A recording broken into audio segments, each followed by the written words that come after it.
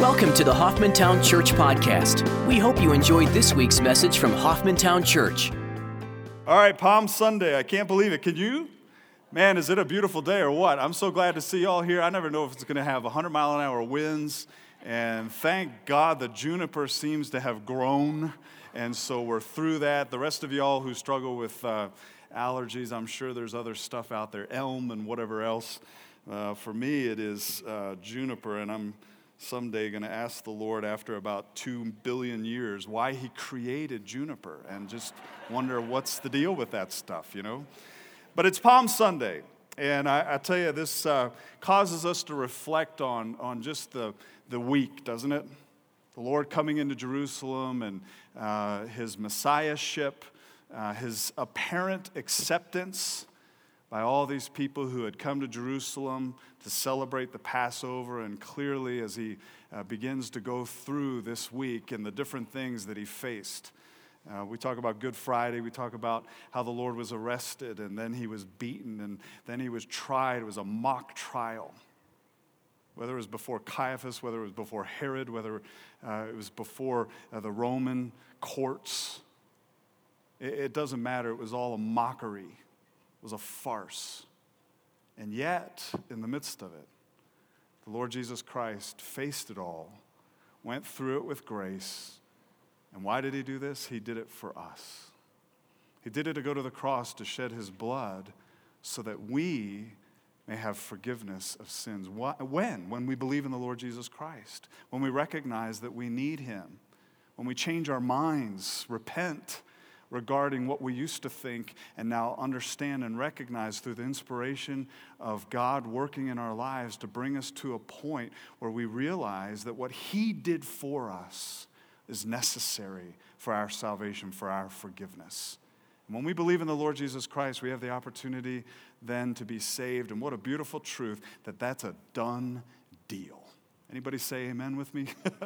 Amen, right? It's a done deal. It's not based on works prior to or after. It's based on what Christ has done and what God has promised when we believe in him. Glory, heaven, eternal life is ours. And now we have the privilege of walking with him day by day, moment by moment, being changed from the inside out by the Lord Jesus Christ himself, who has come to live within us.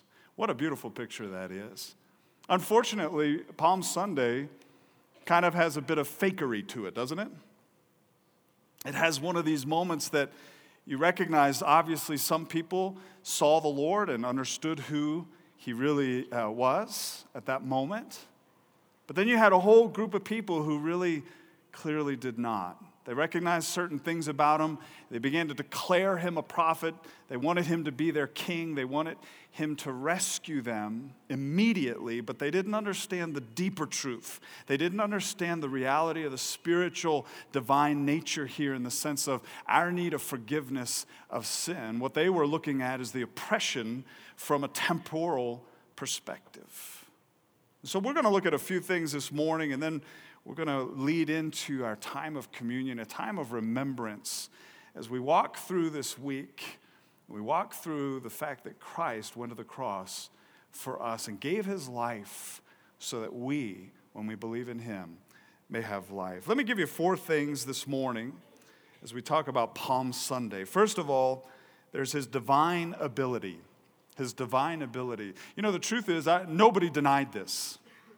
Nobody denied it. Everybody recognized his divine ability, even the Pharisees. But the Pharisees wanted to kill him for it. That's an amazing thing, right? Remember when he rose Lazarus from the dead? What did they do? They recognized, oh, no, this guy's dangerous. So now what are we going to do? Well, we got to get together and let's figure out how we can kill him. Can you imagine that? Folks, religious flesh is really wicked, really wicked. His divine ability, his anguish. I tell you, one of the things that's always struck me about the Lord in such a beautiful way is his compassion, his anguish for the lost. That's an amazing thing when you look at the Lord, and obviously all of us have been the recipients of that because the Lord knows us and he certainly knew me. And he knew that I needed him. Praise God. Thirdly, his authority. His authority. My Father's house. I love this. And he's declaring himself to be God by saying that. And lastly, his unique assignment. His unique assignment. So first of all, his divine ability. If you look at Matthew chapter 21, and we're not going to necessarily read through this entire section, but I do want to highlight some things here. Verses 1 and following. Matthew 21. And I'm going to jump around a little bit because there's different passages that we find different things, whether it's in Mark or whether it's in Luke. So hang on to your hats. If you got a digital phone, just, kind of open up a new thing, and then you can be able to jump back to where we were, and it'll be all good. Matthew 21 says, when they had approached Jerusalem and had come to Bethphage at the Mount of Olives, then Jesus sent 2 disciples, saying to them, go into the village opposite you, and immediately you will find a donkey tied there and a colt with her. Untie them and bring them to me. If anyone says anything to you, you shall say, the Lord has need of them, and immediately he will send them. This took place to fulfill what was spoken through the prophet, and this is out of Zechariah chapter 9, verse 9. Say to the daughter of Zion, behold, your king is coming to you, gentle and mounted on a donkey, even on a colt, the foal of a beast of burden. In Mark 11:2, you don't have to turn there, I'm just sharing this with you, you can check me on it, but he tells us that the colt had never been ridden before.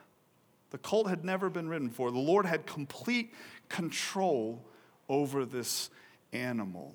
What's interesting is that he was riding in on a donkey. He was coming for mercy and grace rather than judgment and or justice. In Revelation 19, which, by the way, we're starting after Easter, Revelation, right? So pray for me. That's quite a study, and I'm going to wear armor throughout because I know everybody's got an opinion on Revelation. In Revelation 19, he says the next time that he's coming on a white horse, and what's he going to do? He's going to judge. He's coming as a king going to war, a war against sin, a war against the unrepentant unbelievers. It's an amazing journey.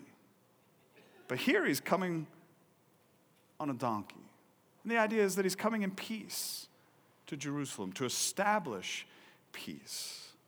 Verse 6, the disciples went and did just as Jesus had instructed them, brought the donkey and the colt, laid their coats on them, and he sat on the coats. Most of the crowd spread their coats in the road, and others were cutting branches from the trees and spreading them in the road. And the crowds going ahead of him and those who followed were shouting, Hosanna to the Son of David. Blessed is he who comes in the name of the Lord. Hosanna in the highest.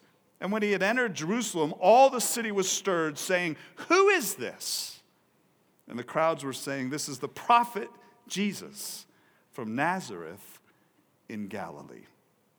Now, they're quoting from Psalm 118, verses 22 through 29. And when you see this phrase, Hosanna to the Son of David, blessed is he who comes in the name of the Lord, Hosanna in the highest, they are declaring him to be their Messiah. That is the context of chapter 118 out of Psalms. In fact, it says this, the stone which the builders rejected has become the chief cornerstone. That is a specific reference to the Lord Jesus Christ himself being the most essential element of the foundation. If he isn't there, the entire foundation doesn't work. The building will collapse.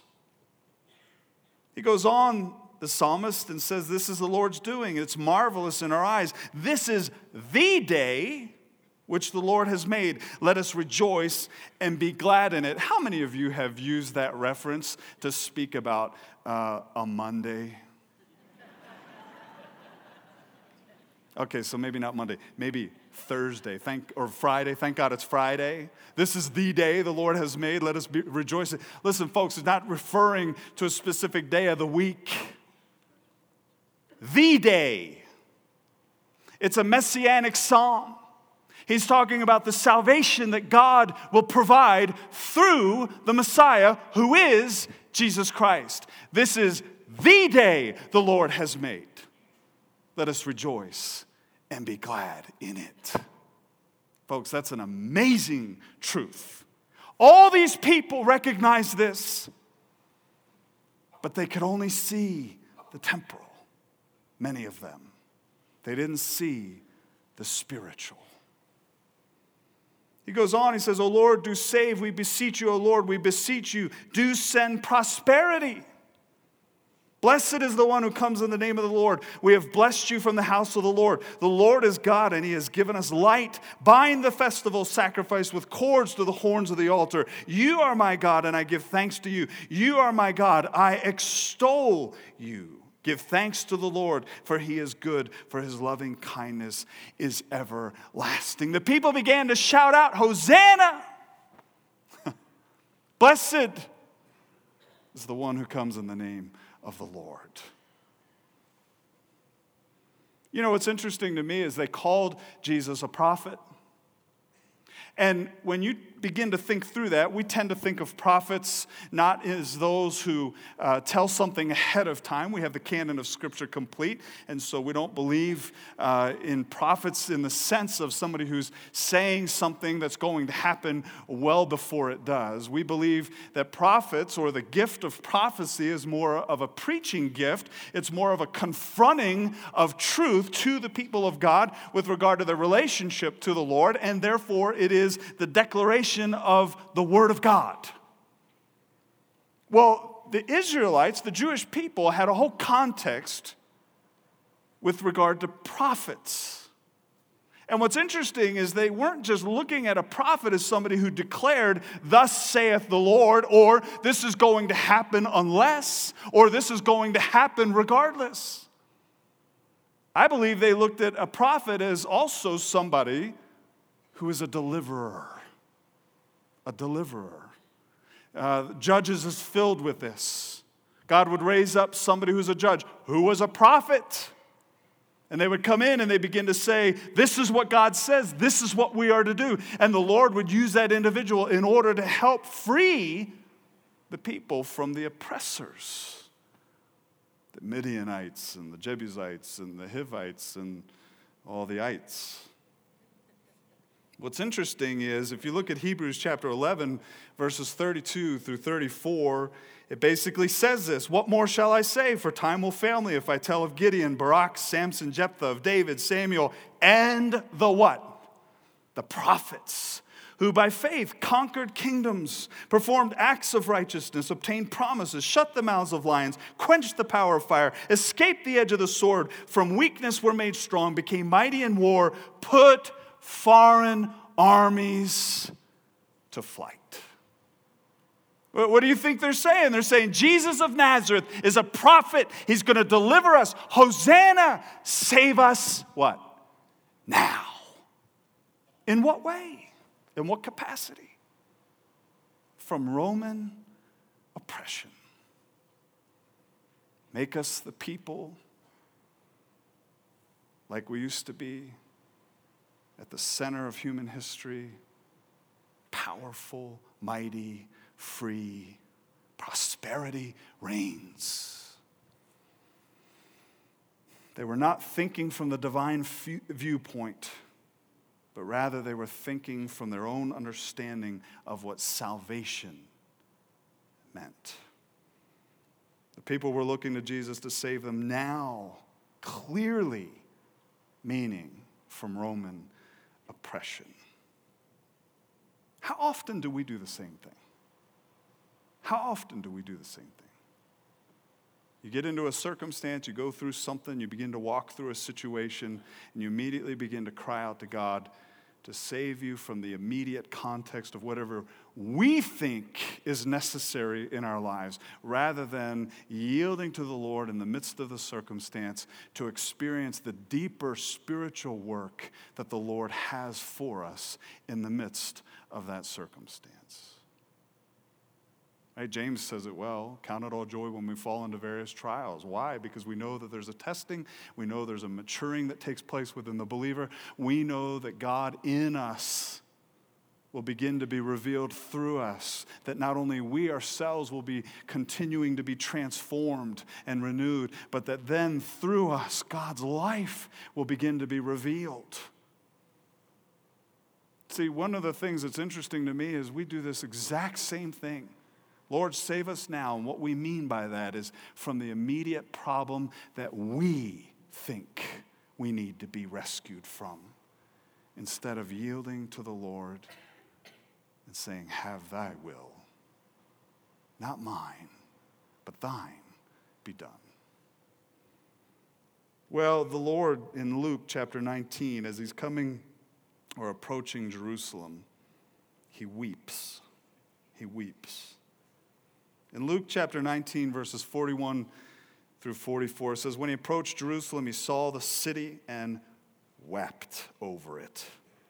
And this is what he said, if you had known in this day, speaking of Jerusalem, even you, the things which make for peace, but now they have been hidden from your eyes. For the days will come upon you when your enemies will throw up a barricade against you and surround you and hem you in on every side, and they will level you to the ground and your children within you, and they will not leave in you one stone upon another, because you did not recognize the time of your visitation. And he's obviously speaking of himself as their Messiah, the one who could come and cleanse them, forgive them of sin, that when they would accept him, that he would immediately usher in that which has been promised, which is the messianic reign. But because of their rejection overall as a nation of him, judgment was going to come. And we know that 70 years later, approximately, the Roman army came in. 70 AD, the Roman army came in and leveled the place, killing who knows how many. The Lord wept. Wept. You know, the word wept here is really an interesting word, because you remember when the Lord was standing at the tomb of Lazarus, and it says Jesus wept, right? You remember that. Shortest verse in the entire Bible. Everybody can memorize it. It's very, very easy. That word wept, speaking of Lazarus, do you know what that means?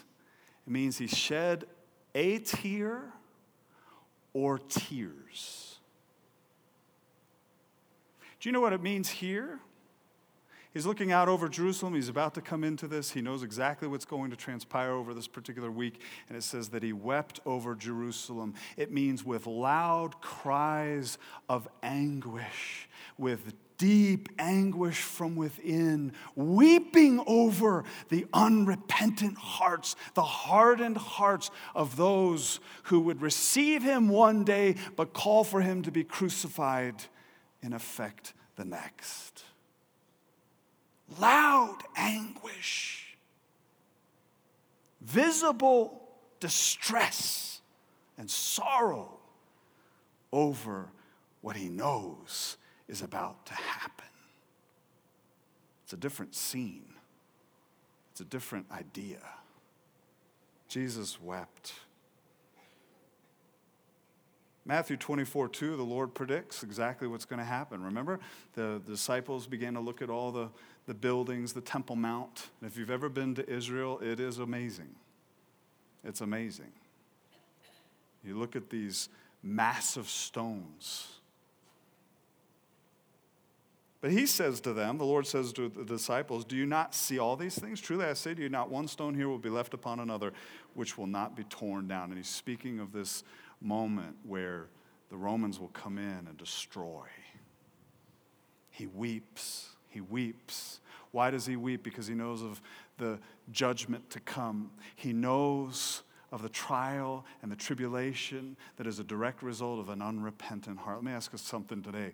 Do we weep over those who don't know Christ? Do we weep knowing that if they don't repent, if they don't change their mind concerning who the Lord Jesus Christ is and their need of him, if they do not believe in the Lord Jesus Christ, that they will not be saved and that they will face a judgment that is eternal? How do we respond to that? How do we begin to reflect the compassion, the anguish that the Lord has? Because friends, I want to tell you this. I don't believe that you can say that you're rightly related to the Lord, you're yielded to the Lord Jesus Christ, you're growing in Christ, being transformed by the Lord Jesus Christ, and not have compassion and or a heart for the lost. I don't believe the two can go together. How are we, as the people of God, who've been saved by the grace of God, how are we coming before the Lord saying, Lord, here I am, use me in whatever way you choose. Whether it's a Facebook, hey, I'm going to invite a friend. Whether it's at the restaurant where you look at your waiter or waitress and say, we're about to pray, how can we pray for you? Wherever it is, whatever it is, however the Lord leads you, are we willing, as we said last week, to say, yes, Lord? Whatever it is that you have before us, however you lead, whatever you place before us, and we know that it's from you, we're willing to say yes to you. Because in that moment, you may not think of it as a missional moment. It may not be going to Burma. But other people may be watching and they recognize something unique in your life, in my life, and we have the opportunity of giving a true, accurate testimony of the grace of God in our lives. Anguish. In Matthew 21, if you look at verse 12 and following, there's the story where he drives out the money changers and we see his authority. Do you realize this is the second time he's done this? He did it 3 years before.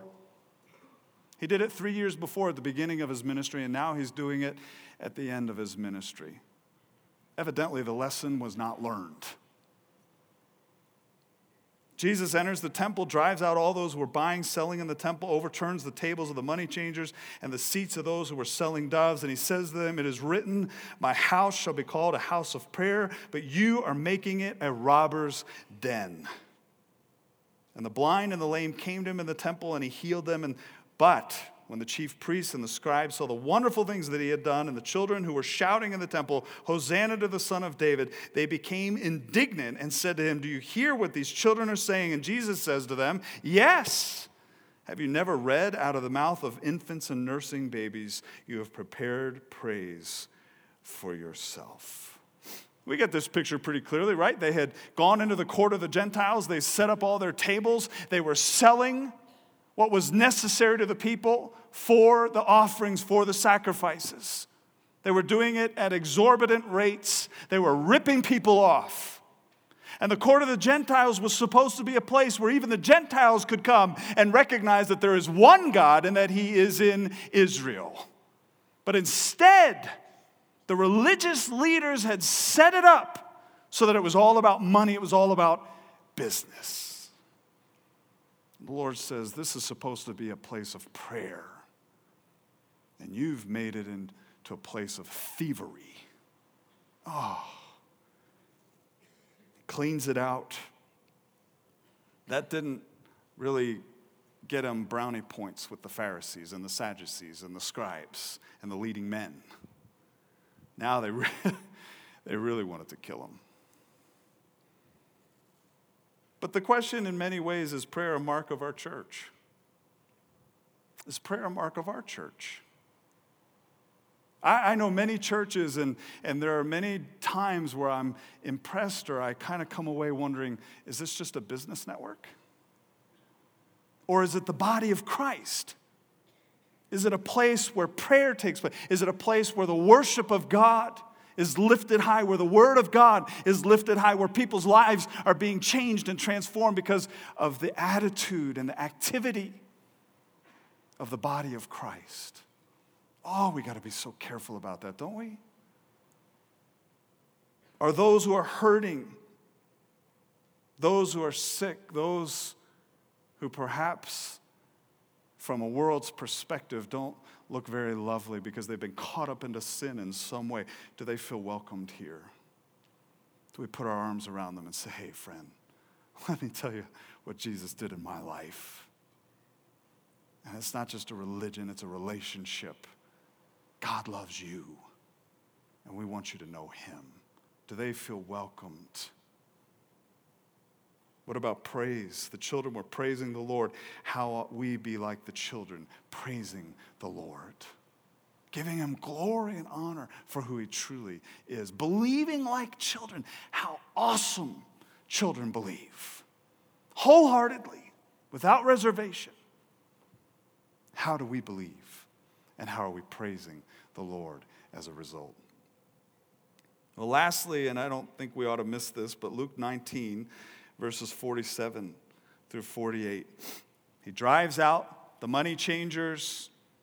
He begins to heal the sick and the lame, and he begins to comfort those who are hurting. The children are praising him. But don't miss the unique assignment that he has of teaching. It says this, he was teaching daily in the temple. He was teaching daily in the temple. But the chief priests and the scribes and the leading men among the people were trying to destroy him. Oh, folks, that doesn't mean they were trying to attack his character or take away some of the authority that he had. They were trying to kill him. They were coming up with a plan ever since Lazarus, and they had been confronted so many times by the Lord. They had been embarrassed so many different times. Their flesh had been poked. Their religious pride had been cut. And now it's on. They want to kill him. They want to destroy him. They could not find anything that they might do. And listen to this, for all the people were hanging on to every word he said. That's awesome, isn't it? Every preacher's dream. Right? But why? Is it because of the preacher? No, it's because of the Word of God. It's because God, using His Word, begins to minister life to the people of God. They begin to say, this is essential. This is the most important thing. How can we yield to Christ and say yes to the Lord and walk with Him in what it is that He has for us? How are we, the people of God, walking in alignment with who God is and what He's able to do in and through our lives by His grace? He was teaching. He is the Word of God. And He's teaching truth in a way that the people had never heard. And they were hanging on every word.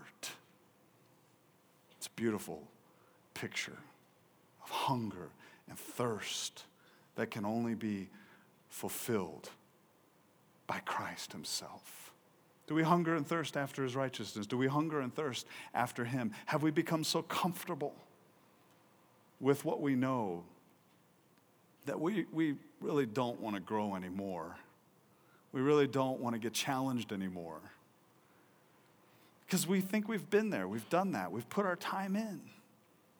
Folks, there's so many different ways to go with this. Let me just ask you, are we willing, as we said last week, to follow through and walk with the Lord day by day? And just say, Lord, this is your day. It's your time. My life is not my life. It's your life. And how do I grow in Christ? I get into the Word of God and I begin to walk with Him and experience Him. Spiritual pride is one of the most deadly diseases, if I could put it that way, to spiritual health and life in an individual's life, in a body, a church's life. Because when we get to the point where we're so proud that we don't think we need the Lord any longer, and we become tone deaf to what God is saying through His Word to each and every one of us, that's a very bad place to be.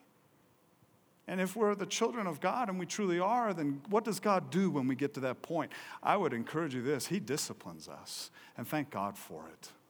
Thank God for it. Because we begin to realize how dependent we really are on Him. I don't know that I like the discipline, but I begin to understand what it's for, and I begin to understand the heart of the Lord in the midst of it, so that I begin to walk with Him and learn more of Him and grow in Him, in spite of my stubborn, obstinate flesh. Amen? See, this is what the Lord is giving to us as a picture. Here's Palm Sunday. All these people are coming. You know, there's probably about 2 million people in Jerusalem at this point for the Passover. And they're all coming and they're all gathering and they're all listening to this idea that He's a prophet. They all begin to say, save us now, meaning to save us from Roman oppression. They don't understand the deeper things. And then the Lord Jesus Christ begins to clean out the temple. He begins to clean out the house of God, and He begins to say the truth. He begins to teach them the reality of who He is and their need of Him for the forgiveness of sin. And the people are hanging on every word. What a beautiful truth. How are we walking? How are we praising Him?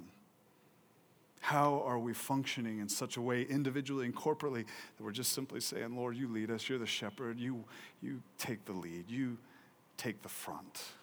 We want to follow you, and we want to be changed by you. How are we willing to express the reality of what God has done in our lives, is doing through our lives to those around us who hear about Easter and they think of an Easter bunny? They think of a Cadbury egg. I like Cadbury eggs. But let's be honest, that is not what Easter is about. How, as the people of God, are we willing to say, hey, friend, let me tell you about my Lord. Let me tell you what he went through for us. Let me tell you what he went through for me so that I could even be here to have the privilege of sharing with you in the first place. Let me tell you about the hope that I have in Christ. Well, the Lord went to the cross for us, amen? And I'm amazed by this. He was never in a hurry. He was never in a rush. He was never trying to, get somewhere and was worried about being late. Right? Every time I do this, I think about this. I think, oh, Lord, amen, you're sovereign over my time. Even when I make dumb decisions, you're sovereign over it. And you can accomplish your will in spite of me. The truth of the matter is, are we willing to follow the Lord and say yes to him? And how are we remembering? How do we reflect on what Christ did for us at the cross? Specifically this week, is so many who don't know the Lord think that by coming to church, they're somehow earning a spiritual check mark that they hope is going to get them into heaven. Oh, how would God use us in the midst of this week and this time to say, friend, let me tell you, the only way to come into heaven is through the person of the Lord Jesus Christ. Believe on the Lord Jesus Christ, and the promise is beautiful. You will be saved. Thanks for listening to the Hoffmantown Church Podcast.